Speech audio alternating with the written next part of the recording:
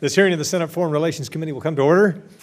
First, I want to thank Senator Booker and his staff for working to schedule this hearing and accommodating the dual panel format that we have going today. The committee will consider a total of 8 ambassador nominations today. All career diplomats who've dedicated their professional lives to serve in the United States.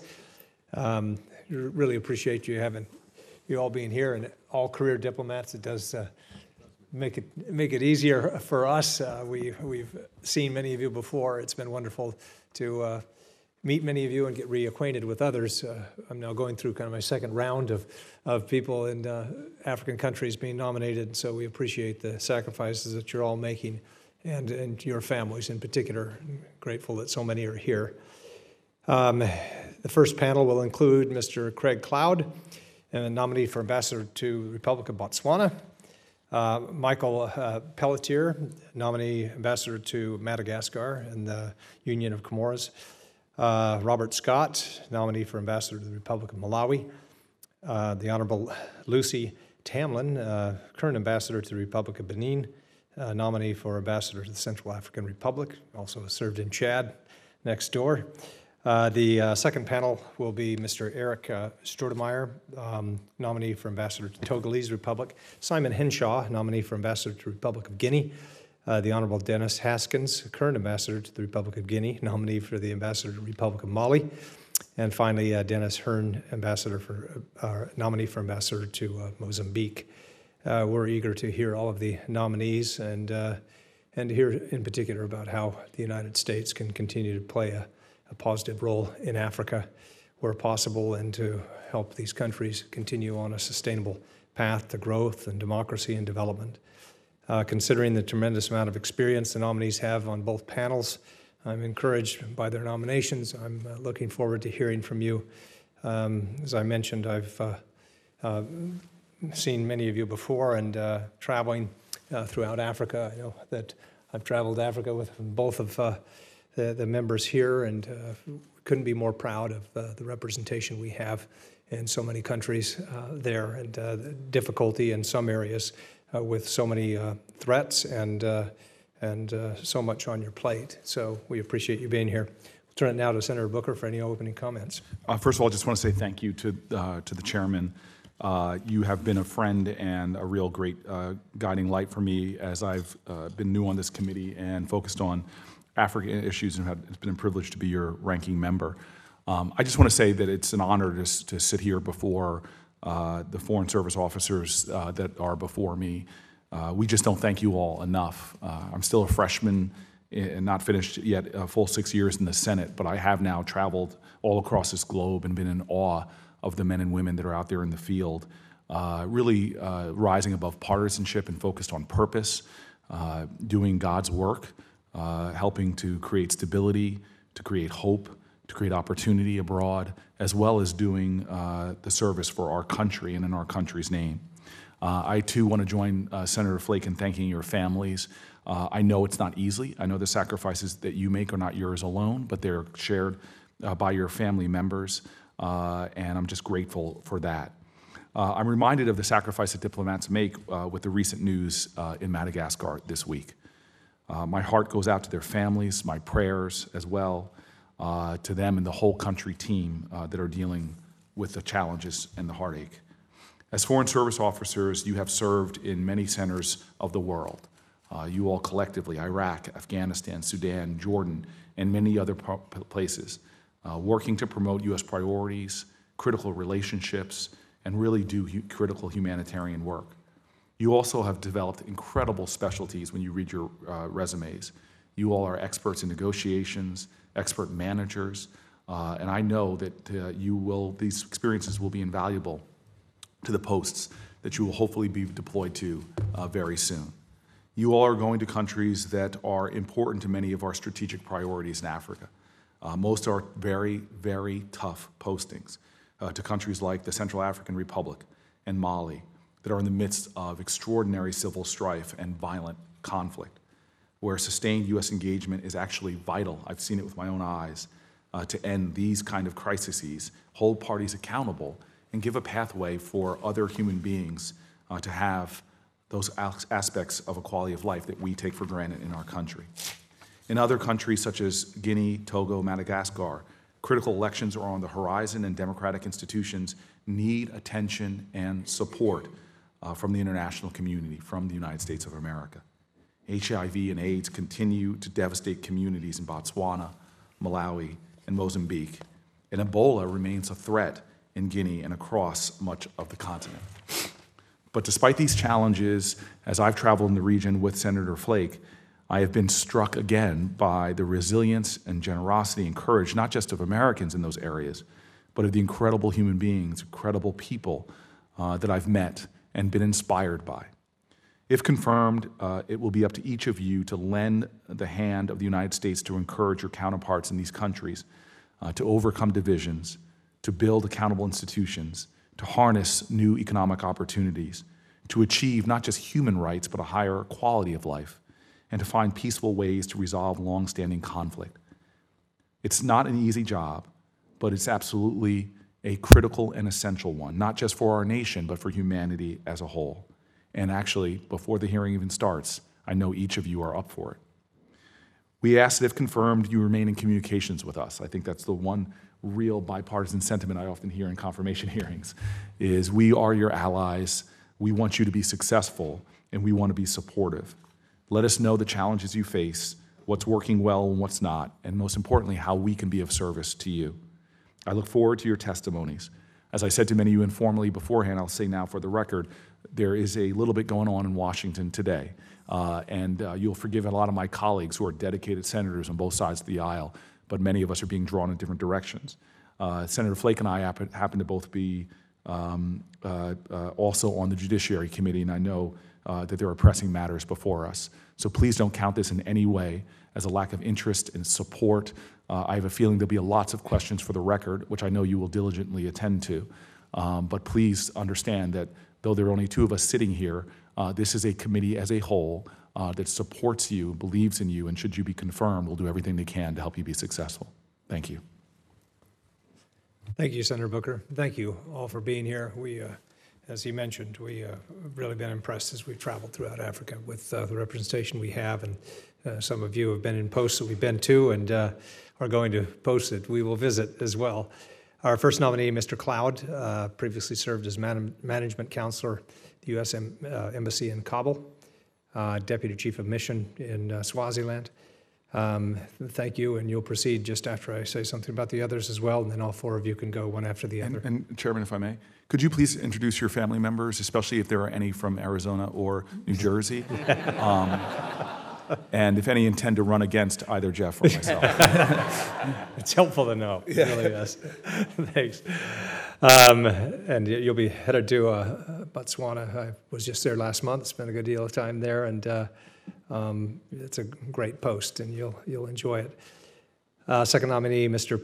Pelletier, served as Dean of the School of Professional and Area Studies at the Foreign Service Institute, held positions in New Delhi, as well as Assistant Secretary, Deputy Assistant Secretary, Bureau of African Affairs.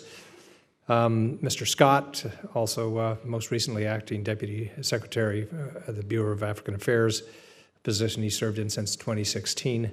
He was also Deputy Chief of Mission in Zimbabwe. That's where we got to know each other during the previous CODEL.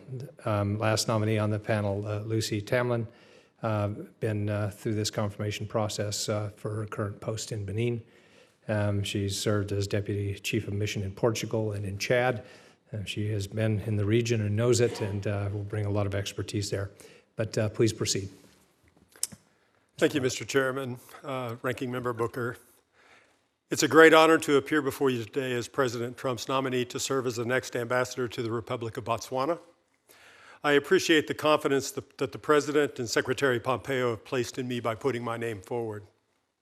I am also deeply grateful to my parents, Louis and Marietta Cloud, who couldn't be here today, and my wife, Angie, who is here and not running for Senate, and my daughter, Wallace Ann, and also my son, John Beck. Without the support of each and every one of them, I would not be here before you today. During my 26 years in the Foreign Service, I have served in senior leadership positions and also challenging posts, most recently coming from Kabul, Afghanistan. My Africa experience includes 15 years serving in West, Central, and Southern Africa, including as Deputy Chief of Mission in what is now the Kingdom of Eswatini, working on democracy, health, and security issues. Botswana is one of the United States' most reliable partners on the continent. Our work in Botswana strengthens democratic institutions, protects health and human rights, conserves the environment and natural resources, and counters transnational organized crime. Economic ties between the United States and Botswana are growing. Our exports to Botswana in 2017 were up 120% from the prior year. The United States is one of the world's top purchasers of Botswana's diamonds, and U.S. tourists attracted to the country's beautiful national parks and reserves are the biggest per capita spenders in Botswana. If confirmed, I will encourage Botswana's efforts to diversify its economy and improve our opportunities for American businesses. The United States has invested more than $900 million in Botswana's health sector through the PEPFAR program. Despite impressive progress, there are still an estimated 14,000 new infections annually. If confirmed, I look forward to protecting our PEPFAR investment and leading our interagency health team as we work with the government of Botswana on its HIV response. The Botswana Defense Force is one of our most professional militaries on the continent, and our military engagement remains strong. The U.S. also sponsors the International Law Enforcement Academy, which has trained more than 10,000 law enforcement professionals from 36 African partner nations.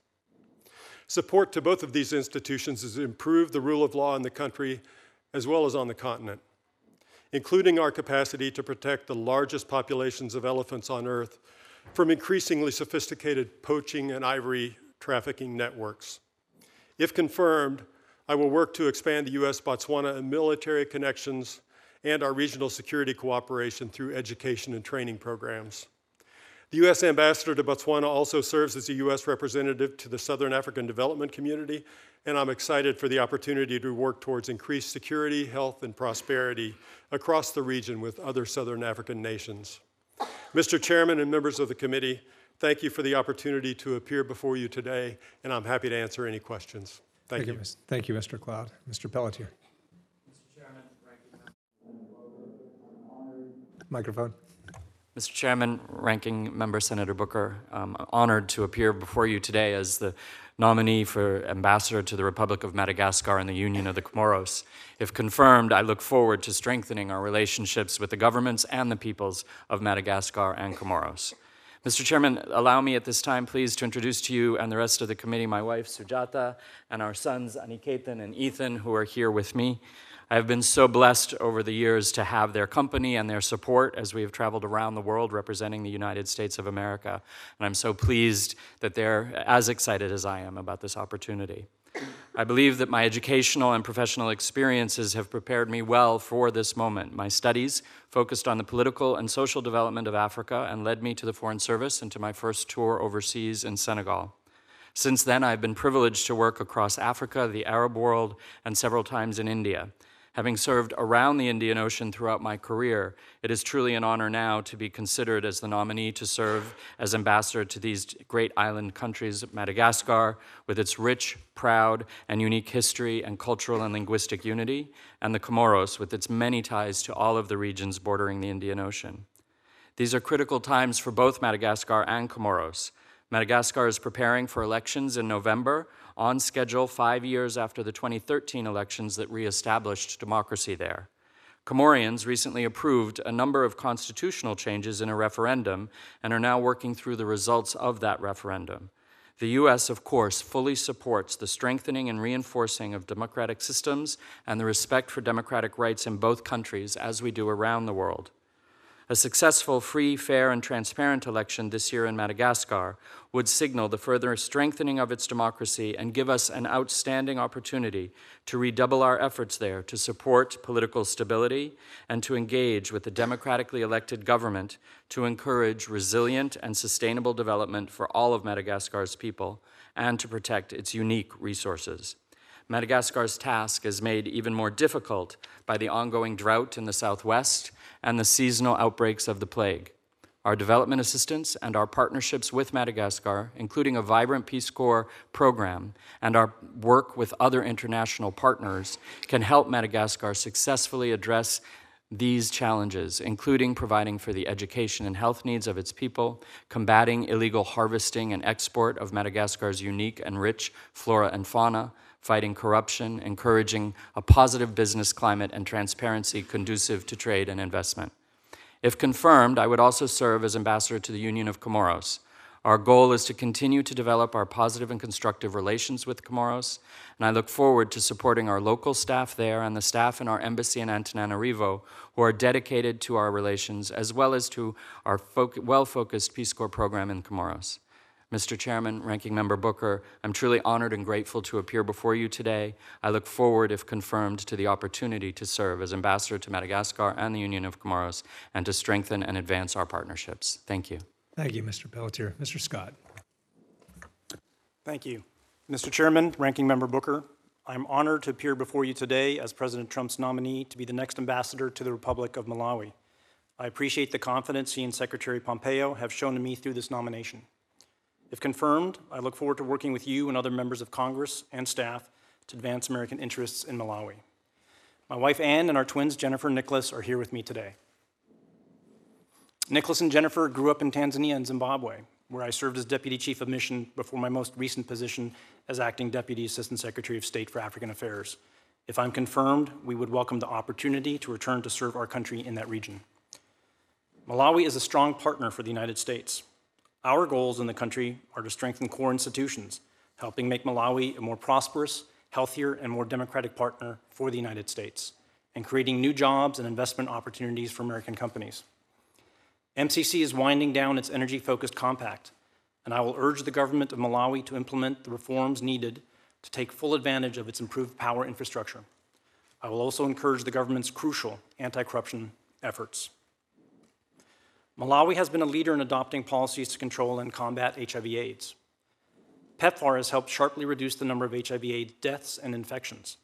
These advances are fragile, however, and if confirmed, I will work with our team to sustain and maximize the impact of all of our health programs in the country. Agriculture is also a key to successful development. It generates nearly 80% of household income in Malawi and needs to be a focus of our efforts. Peace Corps is another successful program active in Malawi. My wife Ann is a former Peace Corps volunteer, and I fully appreciate the positive impact of this important program. Our security cooperation with Malawi is excellent. Malawi actively contributes to UN peace support operations on the continent. I would build on this strong relationship. If confirmed, I anticipate witnessing Malawi's 6th consecutive peaceful national democratic election in May of 2019, a process supported by our governance programs. Mr. Chairman, I will vigorously pursue the safety and security of American citizens and ensure responsible stewardship of taxpayer dollars through effective leadership of U.S. Mission Malawi's strong interagency team, if confirmed. Thank you, Mr. Chairman, Senator Booker, for the opportunity to appear before you today. I'd be honored to respond to any questions. Thank you, Mr. Scott. Ambassador Tamlin. Thank you, Mr. Chairman, Ranking Member Booker. It is a great honor for me to appear before you. I'm grateful to President Trump and Secretary Pompeo for the confidence they have placed in me as their nominee for ambassador to the Central African Republic. I'm very happy that my husband, George Serpa, is here today. George is a tireless advocate for foreign service families. Mr. Chairman, Ranking Member Booker, I have served as a foreign officer since 1982, culminating with the privilege of serving as the U.S. ambassador to the Republic of Benin. Assignments across 3 continents and in war zones have given me experience in balancing the imperatives of the diplomatic mission with the sacred mission of protecting lives. The United States' interests in the Central African Republic are primarily security and humanitarian. The Central African Republic is a mineral-rich country, but largely ungoverned and dominated by armed groups. More than half of the country needs humanitarian assistance, of which the United States is the largest donor. Our primary U.S. objective is to help the elected government of President Touadera expand state authority. We support the African Union-led peace process, efforts to bring justice to victims of atrocities, and reestablishment of civilian security and justice capabilities. The United States is also the largest contributor to one of the most challenging UN peacekeeping missions in the world. I would like to pay tribute to the 75 MINUSCA peacekeepers who have lost their lives carrying out their mandate. If confirmed, I will seek to continue the leadership role which my predecessors so ably performed to keep the AU-led peace process on track. Progress requires coordination with other international actors, but must be consistent with UN Security Council resolutions. The safety of those under my authority will be my paramount concern, along with ensuring the best use of the resources entrusted to us by the U.S. taxpayer. Mr. Chairman and members of the committee, I recognize that, if confirmed, I will be assuming leadership of a post in a country of extreme fragility, one where our diplomatic presence has been suspended 3 times in the past 20 years. The Central African Republic has looked into the abyss and seen, in the words of Henry Kissinger, that, quote, if order cannot be achieved by consensus or imposed by force, it will be wrought at disastrous and dehumanizing cost from the experience of chaos, end quote. I hope that you agree with me that it is important to maintain a focus on the longer term, recognizing that there will be advances and setbacks, and that the United States has an important role to play here. If confirmed, I very much look forward to your advice and counsel on this challenging task, and I'm very happy to take your questions. Thank you. Thank you all for your testimony. And thank you to the families as well. You must be very proud. Mr. Cloud, with regard to Botswana, recently there was an uptick, a survey of elephants. Animal count revealed that there had been much of a slaughter lately, and there's concern that some of the problems that have been mostly confined in terms of large-scale poaching to East Africa may move south. And Botswana has been, obviously, as you mentioned, the largest concentration of elephants on the continent by far. What can we do specifically, and what programs are we undertaking right now to help them deal with this issue? Thank you, Senator. I have consulted with the departments in the State Department and or the sections in the State Department and USAID who deal with conservation and biodiversity, as well as the Department of Interior's Fish and Wildlife Service about the programs that are going on. First, there are quite significant deviations in the stories. If you look at the Elephants Without Borders versus the government of Botswana story, it's 87 elephants versus 53. And we have actually sent our Fish and Wildlife attaché, as well as our regional environmental attaché, up to the area to confirm those stories. And I think continuing our programs to develop professional law enforcement professionals who deal in cross-border trade, in combating wildlife trafficking, and in countering poaching are some of the best ways that we continue to do that through the International Law Enforcement Academy, as well as through SADC, because the economic benefits of the diverse wildlife and ecosystem in Southern Africa benefits all the SADC region countries, and I think that it would benefit everybody to work to fight this kind of wildlife poaching, regardless of where they're from. Well, great. Well, we do have a good partnership with the government there. We've worked with them on this issue and Yes, sir. a number of other issues. PEPFAR, President Masisi is committed to move ahead and work with in a partnership with us on many of these issues. So you're working into a good situation there. Ambassador Miller did a great job in the previous post, and so look forward to your representation there if you're confirmed. Mr. Pelletier, with regard to Madagascar, we hear often you mention the issues on public health, reoccurrence of the plague every once in a while, and then on resources as well, trying to make sure that the flora and fauna and the diversity that they have there and nowhere else is preserved. What programs do we have that you can continue to work with in the public health sphere as well as conservation? Thank you very much, sir. You're absolutely right to point out the numerous development challenges that exist in Madagascar, and I think we have a good program working particularly through USAID that's focused on health issues such as the plague and other disaster sort of emergency issues, but also the longer term issues, water, sanitation issues, et cetera.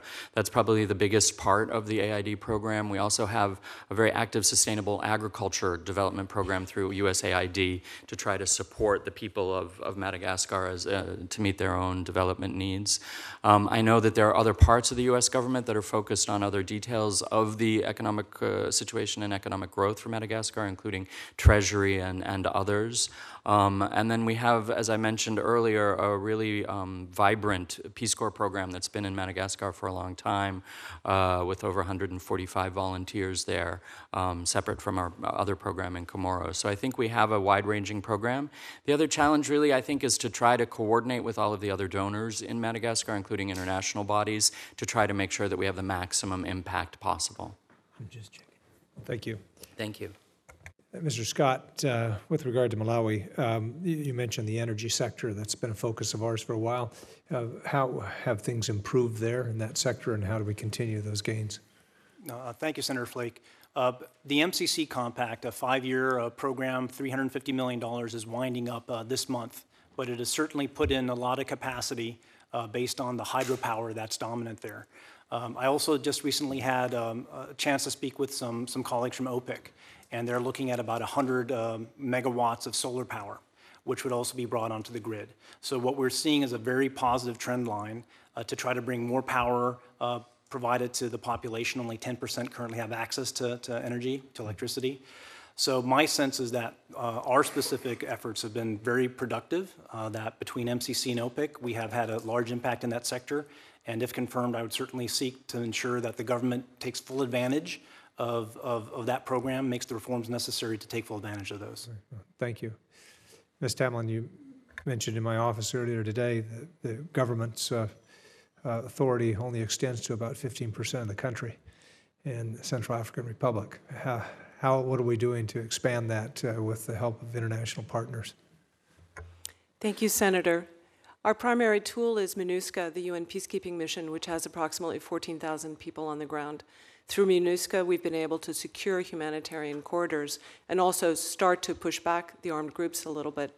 But it needs to be a double-edged process with not only MINUSCA holding the ground in those key corridors, but also through our work with the government to stand up a national army and also to stand up a credible police and gendarme system. So we're doing this bit by bit. It's going to be a long-term process, though.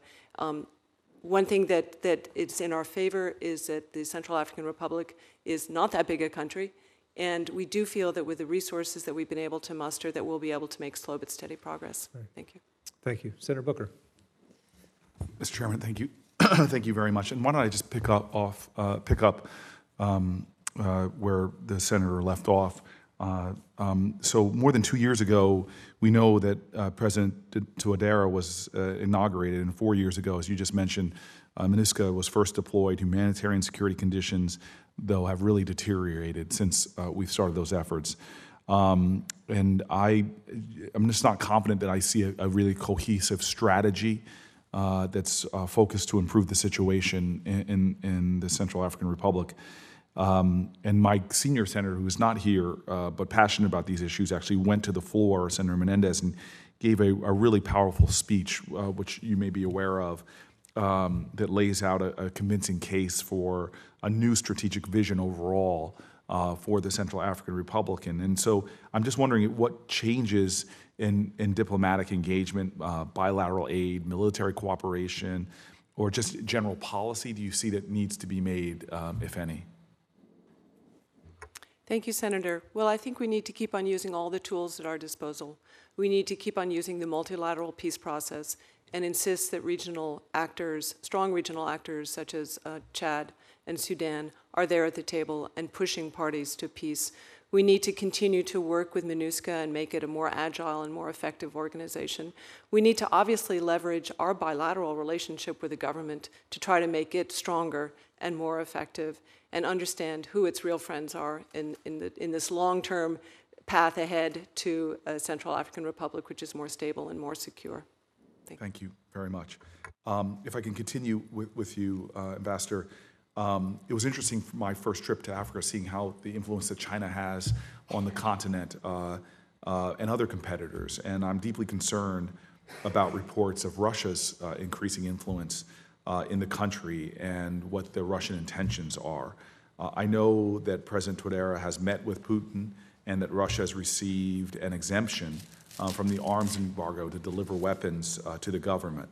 And now there are also reports of activities by Russian private military contractors, some apparently seeking to engage in extractive industries.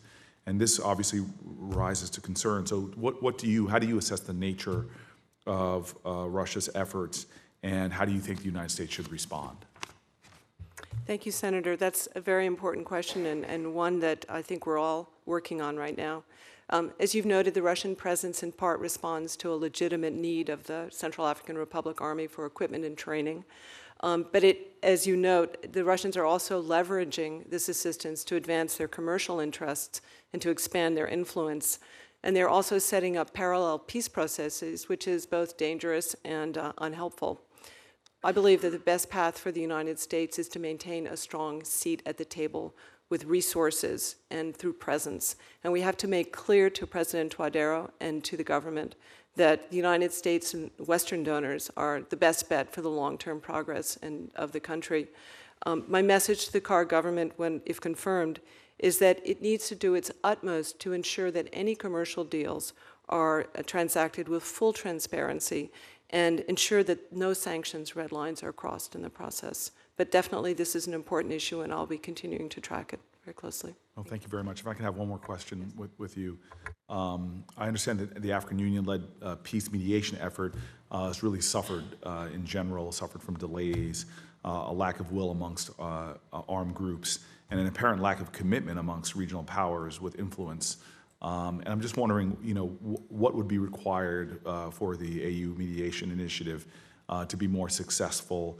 Do you think there needs to be a higher level of engagement from leaders in the region? And again, what can we do as the United States to more robustly support that initiative? Thank you, Senator. I do agree that regional engagement is key to this, and if confirmed, one of my highest priorities will be make sure that that I'm able to work effectively with my colleagues in neighboring countries, as well as with multilateral institutions, so that we're bringing a real concerted pressure to bear on all of the parties to the conflict. It's a difficult proposition, however, dealing with armed groups who have, let's face it, few incentives to put down their arms and seek other livelihoods. So I think we need to be creative and also in the long run thinking about ultimately what kind of development programs are we going to be putting in place here that help the country grow and develop and create an investment climate that will encourage investment in the country and job creation. Thank you very much. Mr. Cloud, I'm going to go over some territory again that my friend and colleague Senator Flake went over, but it's just an issue that's very important for me. As you pointed out, American tourists are the biggest per capita spenders in Botswana. Ecotourism is an important part of diversifying Botswana's economy away from the extractive industries. Nevertheless, I understand legislators in Botswana have recently proposed lifting the ban on trophy hunting, specifically how it's going to impact elephants. Botswana has long faced challenges from organized commercial poaching, but the country has made what I think are good efforts, a concerted effort to halt poaching altogether, which should be recognized, and I'm one of those that's grateful for that. But it seems to me that the existing policy was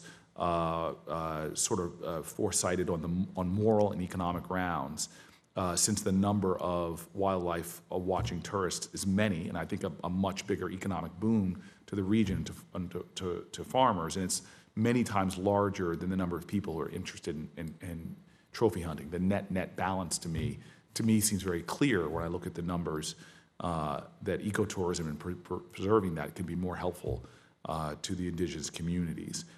And so I just want to know one more time, if you maybe can go a little bit deeper about your views on what the United States can do to support the protection of wildlife in Botswana, and are you concerned about the effect that lifting the hunting ban may have on wildlife populations and ecotourism? And I really do believe that the hunting often is not even addressing the problem that a lot of the small farmers are concerned with in terms of protecting their crops. Yes, sir. Thanks, Senator, for the question. In my consultations with both the Department of the Interior, Fish and Wildlife Service, and USAID and the Oceans and Environmental Sciences sections in the State Department, everybody seemed to have a consensus view that professional hunting, trophy hunting, if properly managed, can be a benefit to the country, but it's predicated on the ability of the country to properly control it and to ensure that the profits from that hunting are redirected back to the conservation and biodiversity of the country and to protect the natural resources. I am not being on the ground there. I believe that broadly I've served in Zimbabwe and other countries where there were both professional hunting and ecotourism based on photographing and just game viewing, and seen it work successfully both ways. So if the government of Botswana is able to successfully ensure that they have the controls and protocols in place, ultimately it's their decision. And I understand that President Masisi is currently doing a round of consultations in the country to find out which way the country would like to move on this effort. Well, it's an issue of great concern to me, so I hope that we can stay in touch as you get your feet, God willing, if you're confirmed, that when you get your feet on the ground, you can maybe talk to my team a little bit more about it. Thank you, Senator. Thank you, sir. Well, thank you. Thank you for your testimony. We have two panels, so we'll need to move to the other one. We appreciate your participation here. The hearing record will remain open until tomorrow night, so you'll likely get some questions from some of the other members of the panel that weren't unable to be here. So if you could respond as quickly as possible, that would be great. With that, we would invite the next panel to take their place. And thank you so much, and thank you to the families as well. Welcome to the second panel, and thank you for being here. Our first nominee is Mr. Strohmeyer, who's previously acting Deputy Assistant Secretary for East Africa and the Sudans in the Bureau of African Affairs. Additionally, he served as Charge d'Affaires in the Deputy Chief of Mission in Madagascar and the Executive Director of the Bureau of African Affairs. Second nominee, Mr. Henshaw, who most recently served as Senior Advisor on Health Initiatives. Additionally, he served multiple positions in the Bureau of Population, Refugees, and Migration, eventually achieving the rank of Principal Deputy Assistant Secretary. I understand you've had family loss here and appreciate you still being able to be here. So thank you. Let's see, third nominee is Mr. Hankins, Dennis Hankins, our second confirmed ambassador this afternoon. He currently serves as ambassador to the Republic of Guinea. Previously served as Deputy Chief of Mission at the U.S. Embassy in Khartoum. Let's see, who's that? Then Mr. Hearn, who's currently Principal Deputy High Representative of the Office of High Representatives in Sarajevo, Bosnia and Herzegovina. Previously served Deputy Chief of Mission in Afghanistan, Senior Advisor to the Undersecretary for State for Political Affairs. We look forward to all of your testimony, so please proceed. Mr. Strohmeyer. Mr. Chairman, Ranking Member Booker, I am deeply honored to have the opportunity to appear before you today, and am grateful to the President and Secretary Pompeo for the confidence that they have placed in me as their nominee to be the next ambassador to the Togolese Republic. If confirmed, I will be honored and privileged to lead our embassy team in working to advance the interests of the American people in Togo. I'm immensely proud today to be joined by my wife of almost 21 years, Shishmita Dastidar, and two of our daughters, Antara Helena and Lalita Leonora, all three of whom are behind me. And our eldest daughter, Aditi, is away at college. Also unable to join us is my 84-year-old mother, Sarah. She and my father, Jim, introduced me to this career. My father, who was a Foreign Service officer, died tragically young in 1983, but their lessons of decency, integrity, and patriotism have guided me throughout my life. My interest in West Africa began when I was a Peace Corps volunteer in Senegal in the early 1980s. My second assignment with the State Department was in Burkina Faso, and I visited Togo overland several times during my 3-year tour. Additionally, I served in Africa as Deputy Chief of Mission and Charge d'Affaires in Madagascar, held senior positions in the Bureau of African Affairs, have held senior positions in the Bureau of African Affairs over the last 5 years, and was a desk officer for several West African countries. These experiences and other postings during my 29 years with the department have prepared me for this next challenge, if confirmed. Togo has experienced some political instability over the past year. Despite broad consensus on several reforms, there is disagreement on the details, rooted in deep mistrust between Togo's ruling party and the opposition that feels frozen out of power. If confirmed, I would support and emphasize the rule of law, solid democratic institutions, and the role of civil society to encourage positive change. The government of Togo has improved the country's investment climate, creating a special presidential body to expedite reforms. However, much work lies ahead. Among my major objectives will be increasing transparency, tackling corruption, promoting trade and economic growth. Consolidating the economic reforms will be helped by a Millennium Challenge Corporation threshold program approved this year to further open the telecommunications market and improve land title registry, two critical constraints holding back Togo's own efforts to lift its people out of poverty. Thank you, Mr. Chairman and distinguished members of the committee, for this opportunity to appear before you. If confirmed, I will strive to reinforce our interests in a stable, prosperous, and peaceful Togo. I warmly welcome any questions. Thank you. I introduced you out of order, but we'll go ahead straight through. So, Ambassador Hankins. Thank you, Mr. Chairman, Ranking Member Booker. I'm honored to appear before you today as President Trump's nominee as the next ambassador to the Republic of Mali. I appreciate the confidence he and Secretary of State Pompeo have shown in me through this nomination. If confirmed, I look forward to working with you and other members of Congress to advance American interests in Mali. I would like to thank you, Mr. Chairman, for your support and this committee's support 3 years ago when I was nominated to serve in the Republic of Guinea.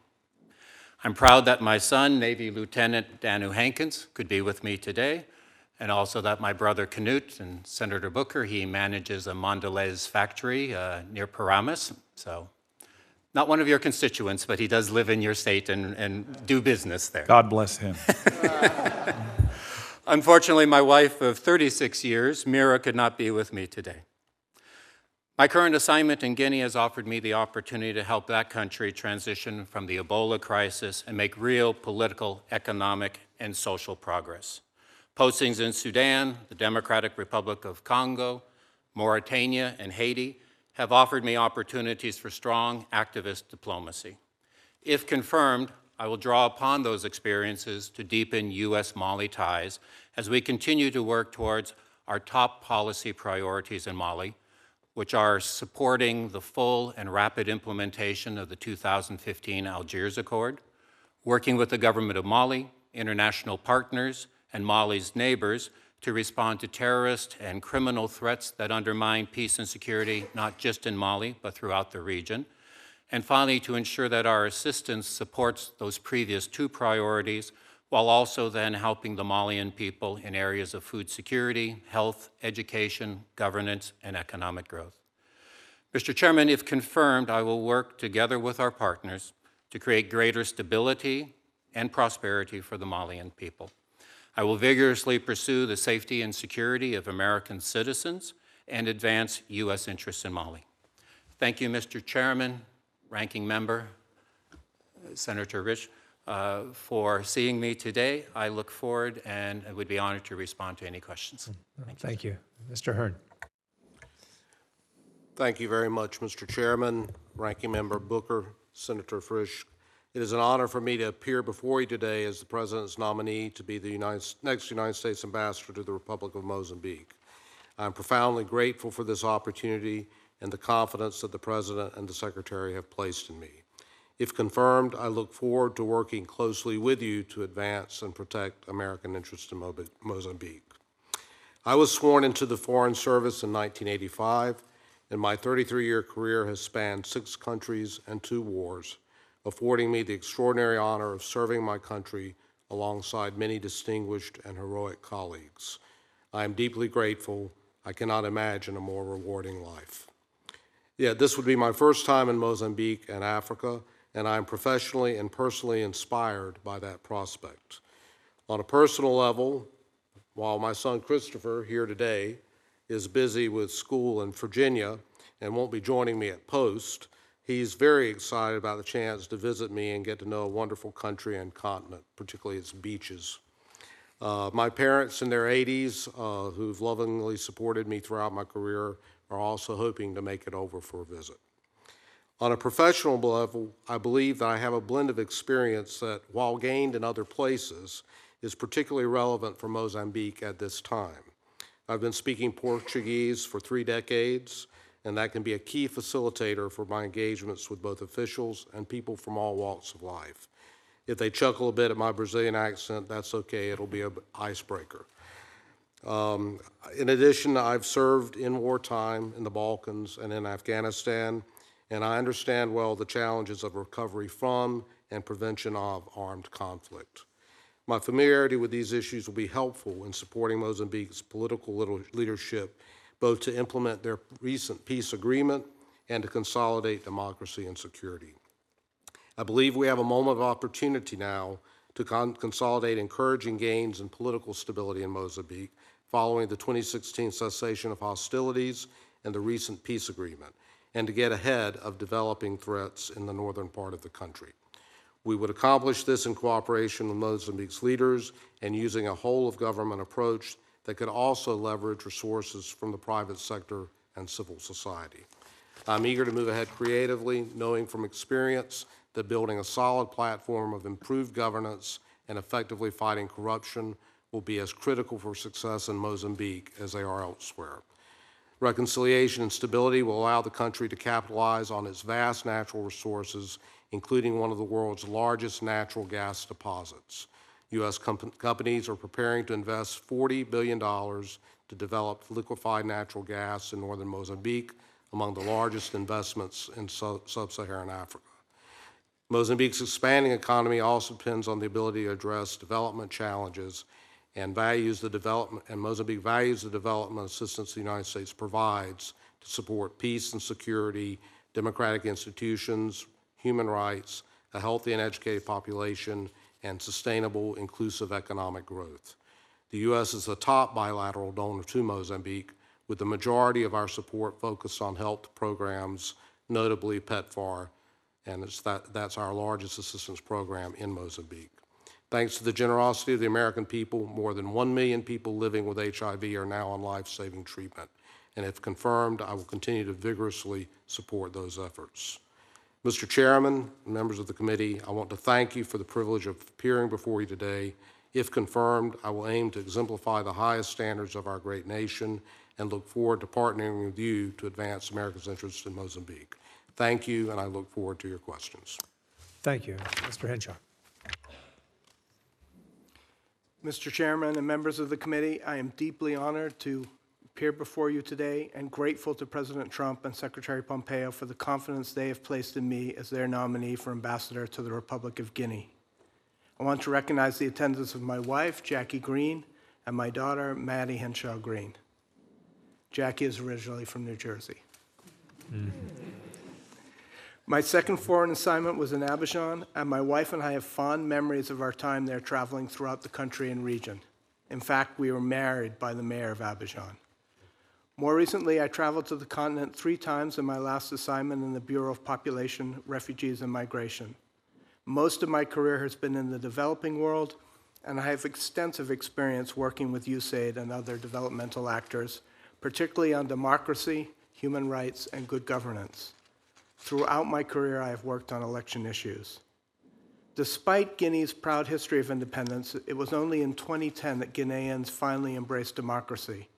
With programs such as our efforts through USAID to assist the National Election Commission in revising the electoral code, to our participation as an observer in the National Political Roundtable, we remain committed to helping Guinea complete its democratic transformation. The 2013-2016 Ebola epidemic killed over 2,500 people in Guinea alone and significantly set back the country economically. However, with the assistance of the international community, including the United States, Guinea overcame that horrible illness. Today, the economy is growing faster than anticipated, sustained mostly by strong mining activity, construction, and agriculture. With the assistance of the Overseas Private Investment Corporation in 2016, U.S. investors were able to expand mining operations in Guinea. In addition, the U.S. company Endeavor was able to break ground this year on a 50-megawatt power plant. Concerning peace and security issues, we support efforts to reform Guinea's security institutions and greatly appreciate Guinea's peacekeeping work, including in Mali. If confirmed as the 22nd U.S. Ambassador to the Republic of Guinea, my objectives will be to continue to support and encourage the ongoing democratic process, economic development, including more advocacy for U.S. investment in economic diversification, improved public health, and a stronger security partnership. Thank you, Mr. Chairman and members of the committee, for the opportunity to address you today. If confirmed, I look forward to working with you in representing the interests of the American people in Guinea. I'm happy to answer any questions. Thank you. Thank you to all of you. Mr. Hearn, with regard to Mozambique, you mentioned the large investment in natural gas. What U.S. companies are involved there? Thank you very much for the question. Both ExxonMobil and Anadarko are leading international consortium that are moving ahead with probably taking decisions over the next year about concerning potentially a $40 billion total investment. So those are the two main firms. Anadarko is already present in the country in a significant way, and I look forward to meeting with them, if confirmed, in the near future. Well, thank you. Mr. Hankins, with regard to Mali, we invest in security issues there with G5 countries. Some of the other countries, do you want to talk about that cooperation that we have in the region and what that involves? Yes, sir. Recently, then, the bordering countries through the G5 have then come together to try to help then Mali in handling its security threats. The northern part of the country for nearly 20 years has been essentially ungoverned, and we have seen that threat spill over and seen terrorist attacks. When I was in Mauritania 10 years ago, terrorists came and killed an American missionary in the capital when I was there. We've seen spill over into Niger, into Cote d'Ivoire, into Burkina Faso. So we see these countries coming together through the G5 to increase border security, to help then on the counterterrorism part. The U.S. government has so far already earmarked $60 million to help those countries in that operation. We continue to have differences with those countries and with the French that are looking for a long-term stable financing arrangement.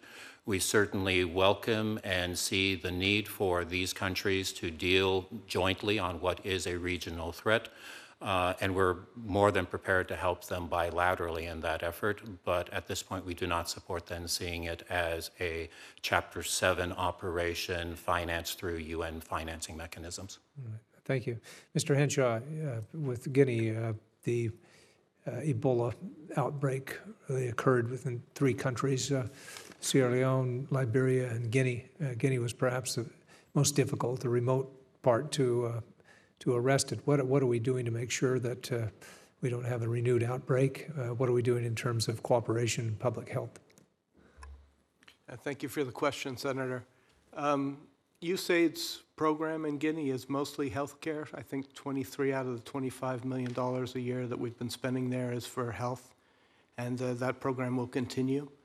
CDC is there, as is NIH. They've set up an excellent countrywide system for early detections of diseases, both human and animal, which in the future will hopefully get to stop a disease before it reaches the level that Ebola did before.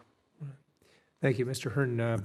We talked a little with the last panel, Botswana in particular, and wildlife preservation, conservation efforts. Mozambique has certainly a large land mass. It borders almost on Kruger Park, where there's a number of, long-term poaching issues there. Also, I was able to visit Gorongosa, where a significant investment from an American, Greg Carr, in cooperation with a number of colleges and universities and NGOs, has really done some extraordinary things there. How can we, the U.S. government, help promote efforts that are going on in the non-governmental organization area? Thank you very much, Senator. I think we are, as with some of the other areas I covered, at a moment of opportunity here. President Nyusi has shown himself to be quite proactive and interested in conservation and countering poaching. He's made some significant changes to legislation to reinforce and fortify penalties and the ability to prosecute those cases. With regard to our direct involvement, as you say, in Gorongosa, USAID has partnered regularly with the Carr Foundation. We've had an investment there through that cooperation of about $11 million, and that's proceeding. Also in Niassa, we are working closely with the Wildlife Conservancy NGO there, and in Limpopo as well with the World Wildlife Foundation. So I think these partnerships with NGOs, public-private partnerships that we participate in directly, including financially, coupled with an encouraging attitude on the part of President Nyusi and his administration on this subject, give us a lot of room to expand, and I look forward to building on my predecessor's work in that area. Right. Mr. Strohmeyer, with Togo, they contribute to UN peacekeeping efforts. That's one of the areas where they have some income. Will that continue, and are we working with them in that regard? What military cooperation or education efforts do we have with them? Or, I'm sorry, cooperation, military training and whatnot? Thank you for that question, Senator. It's an opportunity to highlight one of the great areas in which we cooperate with the Togolese. Though one of the smaller countries on the continent with a population of barely 7 million, they contribute 1,400 troops to UN peacekeeping operations, which makes them one of the 15 largest, they're the 15th ranked contributor to such operations in the world. And they have had losses in deployments in Mali, which they've performed very well in those deployments. In fact, I understand with reference to the panel, that in fact they're proposing to deploy an additional 700 troops to supplement what's going on in CAR. We have been their partner of choice over the years, both through IMET and CODA. We have provided significant support to their decision, I believe it's in the last 5-10 years, to play a role in peacekeeping, and so much so that at this point they've, as we put it, graduated from ACOTA. They're doing some of their own training now, and we're scaling that back. But our IMET commitment remains, though it's relatively small, and I expect to do everything I can to improve and continue that cooperation with the Togolese military. One of the other things in my research so far is that I was struck by is that they have a partnership with North Dakota, of all states, on the the reserve training program, where we get our North Dakota National Guard, out there and working with them, and that's a great partnership that I would hope to be able to continue and foster. North Dakota, Togo, it's all the same. Thank you, Senator Booker. My pleasure, sir. My much more senior senator, Mr. Risch. In what regard did you mean? I meant it just in years of service, sir. We are clearly the same yes. age. You have a lot more hair than me, sir, so I respect you. Well, thank you. Actually, Mr. Hearn, I came up here to specifically talk to you because Idaho has a very distinct connection to Mozambique. You mentioned Gorongosa, and Mr. Carr, he, of course, is a citizen of Idaho, and we're glad to have him, and what he's done there has been nothing but heaven's work. I mean, he went in there after the Civil War and single-handedly took Gorongosa from nothing and decimation to what it is today, where it's coming back. I think there's a lot of people familiar with that work. Certainly it's a model of ways to do this. He got a little pushback because he did it differently than some of the other conservation groups do it, where he recognized that the stability of the populace had to come before the stability of the animal populations, because it wouldn't work in the reverse. And he's been very dedicated to that. And of course, as a result of that, a lot of us come to know the officials in Mozambique, and they certainly say the right things, which we're glad to do, and they're doing the right things where they can. The questions I have for you have to do with the Civil War's been quite some time ago, but nonetheless they get flare-ups every once in a while. And every time that happens, of course, it makes you makes the hair on the back of your neck stand up and wonder, is this going to take off again, because it was so devastating the last time it happened. What's your prognosis on that? What are your thoughts on that? Are you convinced the government's doing enough and got a good enough handle on this to to tamp down anything that arises. Yes, thank you very much, Senator. It's a subject that I've been thinking a great deal about as I've been preparing to, if confirmed, assume responsibilities in Mozambique. This is a center of gravity for me. I think it's essential to the consolidation of democracy, security, and stability in the country that we see a successful way forward. Early indications are encouraging, but it's early days. We're seeing in October the local and municipal elections, which will be kind of the pilot, really, for the decentralization aspect of the agreement reached between Frelimo and Renamo. If that is successful, and certainly there will be lessons to be gleaned from it, it would be encouraging and a hopeful sign for the general election next year, in which, again, decentralization of power and greater democratization is supposed to be part of what has been agreed to. On the military side, we're really at the beginning of a demobilization effort, demobilization for the second time in some ways, where, again, it appears that President Nyusi is very forward-leaning and wanting active international engagement. He's invited the United States and a number of other partners to provide observers and support for this process.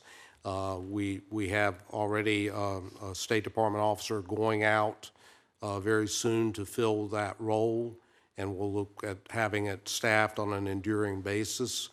But given that the size of the forces now are not what they once were, given that, the age of some of the combatants, indications that President Nyusi is going to support integration into the armed forces of some of these combatants, then I think that there's real potential here to get it right this time. And the other center of gravity that I think we have to be aware of, and on the stability side, is the evolving potential threat in the Northwest around the Cabo Delgado region. It's early days. We're still trying to get a better understanding of what we're seeing there. We've had one interagency evaluation team out there at the end of last year. We have another one on the ground right now. So we hope to get more fidelity on that and see, with that information, what kind of support and strategy we can work with the Mozambicans on to get ahead of that issue early on. And I'm committed, if confirmed, to vigorously and creatively looking at an approach for that. I was going to ask about the Northwest because I think my sense is that seems to be the center of the difficulties there. And you say you're working on that. Do you have any sense at all, any granularity on that at this point as to, is it an individual? Is it a group of individuals? What's your sense on that? Well, again, early days, and most of the information I've had access to is open source. But what we think we're seeing is something that began its evolution around 2014, 2015. It is that when they were having the incidents with the trains, the transportation system up there? I think that was around that time and into 2016. The early attacks were primarily against police stations, and increasingly, though, and worrisome when we've seen them against civilians, including quite recently, just last week. It appears at this point, and again, we're proceeding cautiously with our evaluation, to be a relatively small and relatively contained phenomenon. It does, at least by their own rhetoric, have an ideological dimension to it, a religious ideological dimension, one that is worrisome to and resisted by mainstream Islamic leaders in Mozambique.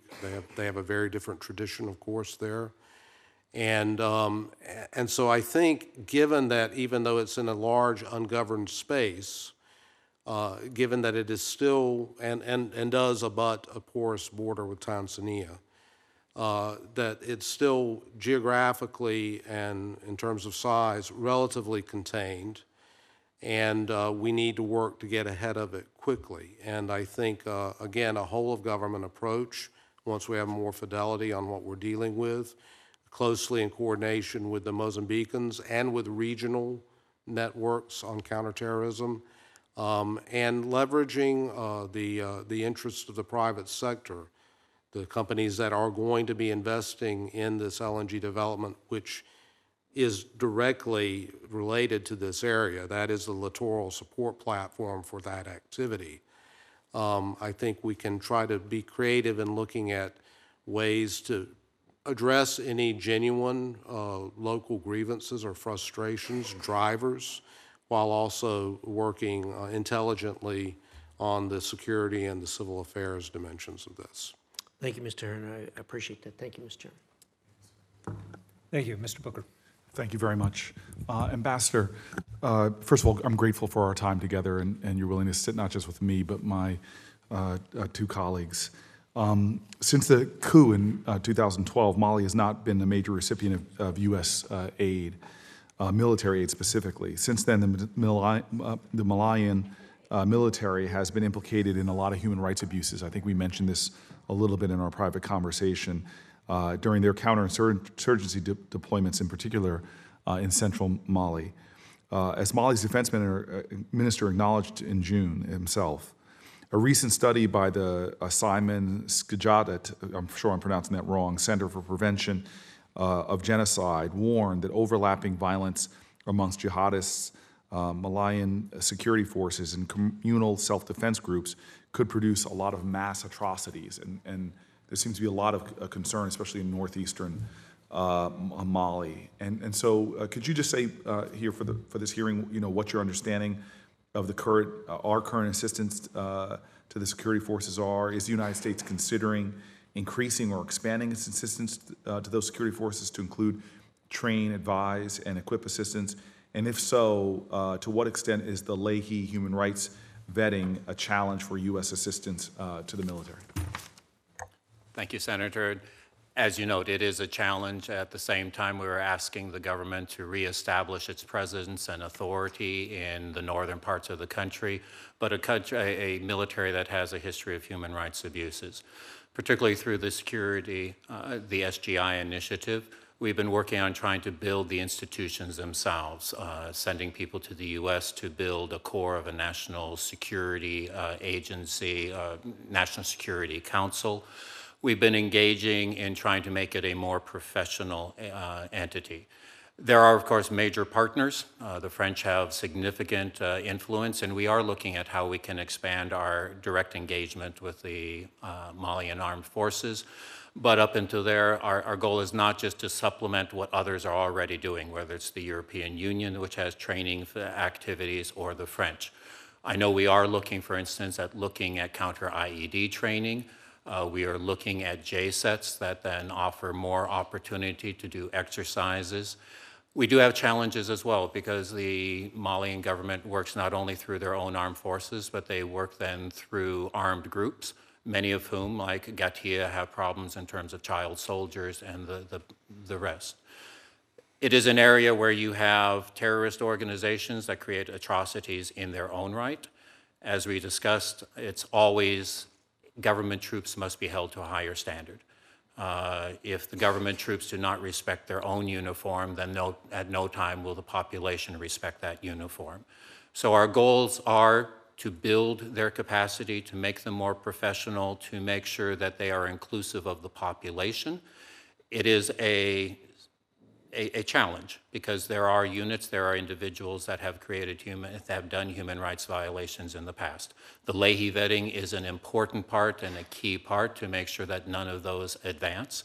But again, we do not have partners that are 100% ideally what we would want, but if the peace process, if stability is going to be successful, those partners must eventually reestablish authority, they must gain the confidence of the Malian people, and they must be present throughout the whole country. Thank you very much, sir, for that substantive answer. Mr. Henshaw, U.S. bilateral aid for Guinea has overwhelmingly focused on global health, $21.5 million in fiscal year 2017. in line with his proposals to cut foreign aid worldwide, the administration proposed $3.2 million in aid for Guinea in fiscal year 2018, which is an 88% decrease from the fiscal year 2017 actual allocation of $26.1 million. Congress largely did not adopt the administration's aid and budget proposals. I've been really grateful about the bipartisan nature of the support for aid for my colleagues on the right and the left. What would be the effect of such a dramatic cut if it went through in foreign assistance as previously proposed by the administration in Guinea? We remain committed to supporting Guinea's attempts and work to improve its health system. I think as time goes on, we need to encourage the Guineans to put more and more of their own resources in, and we have seen that happen in the past few years. Guinea has increased its own health budget from less than 3% of the total budget to over 8%. But I do think that we need to continue our own assistance for several more years in order to help them move forward and make sure that we don't return to the situation we saw 5-6 years ago with Ebola. Thank you very much, sir. That was more a question to see how good of a diplomat you were, because I tried to get you to criticize the administration, and you dealt with that so aptly. I'm going to come back to you, though. You got one more test. Mr. Strohmeyer, in August 2017, opposition groups united to push for democratic reforms and a transition from roughly 5 decades of presidential rule by members of the Gnassingbé family. The economic community of West African states has been facilitating an end to this crisis, as I'm sure you know. ECOWAS urged the adoption of a constitutional reforms, a 2-round presidential voting system, and term limits, but did not address the key matter of Gnassingbé's future electoral eligibility. And I guess to what degree should we engage in this critical issue of term limits? I just wonder if you have any thoughts about that. Well, the issue of term limits, Senator, is obviously one that gets a lot of discussion at different levels. I think your question is very timely. As it happens, literally in the last several days, the ECOWAS-led mediation has succeeded in getting the opposition and the government to agree to move forward with parliamentary elections that are planned for the end of this year, which is a very positive sign. There had been threats of boycotting.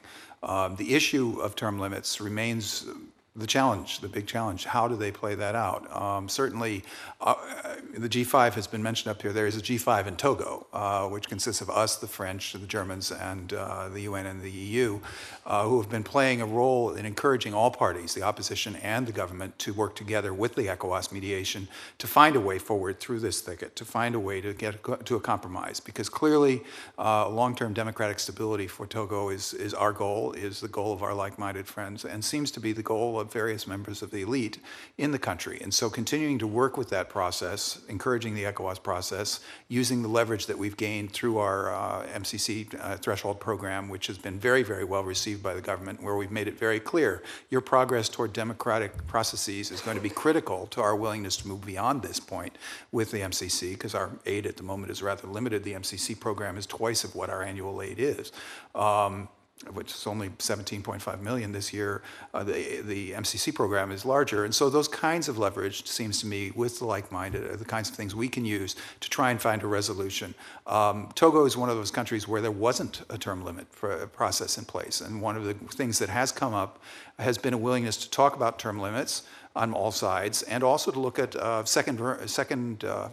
runoff elections, which obviously is a process that could be an incentive to the opposition to join, so that despite their numerous different opposition parties, if they can coalesce in a runoff, that might give them the ability to succeed in an election, even if 4 were to stand in 2020. But that's a decision the Togolese will have to make for themselves. But we would continue to participate with the support of the G5 I've mentioned in furthering the ECOWAS mediation, which is building off of the kinds of progress we've seen across the West Africa region. I mean, clearly the wave of the future there seems toward democratic alternance and progress, and we would do everything, I would do, if confirmed, everything I could to further that process, as my predecessor has been doing. Thank you, sir. And I said I would get back to you, sir. So just, Mr. Henshaw, this is a question, and I warn you that I look askance if truth-telling is not done during these questioning, and this answer of yours is going to stand in history. It's going to be part of the congressional record. Your family, your ancestors will look back on this question. And so I very simply ask you, sir, this direct question to put you on the spot. You married a Jersey girl, yes or no? Did you marry up? Absolutely. Married up. Yes, your ancestors will note that for the record. Thank you very much, sir. Thank you for that question, Senator. Thank you. The hearing record will stay open for another day. I doubt you'll get any questions like that last one. But if you do or don't, please try to answer promptly so we can make it as part of the record. And with the thanks of the committee to you and your families, this hearing stands adjourned.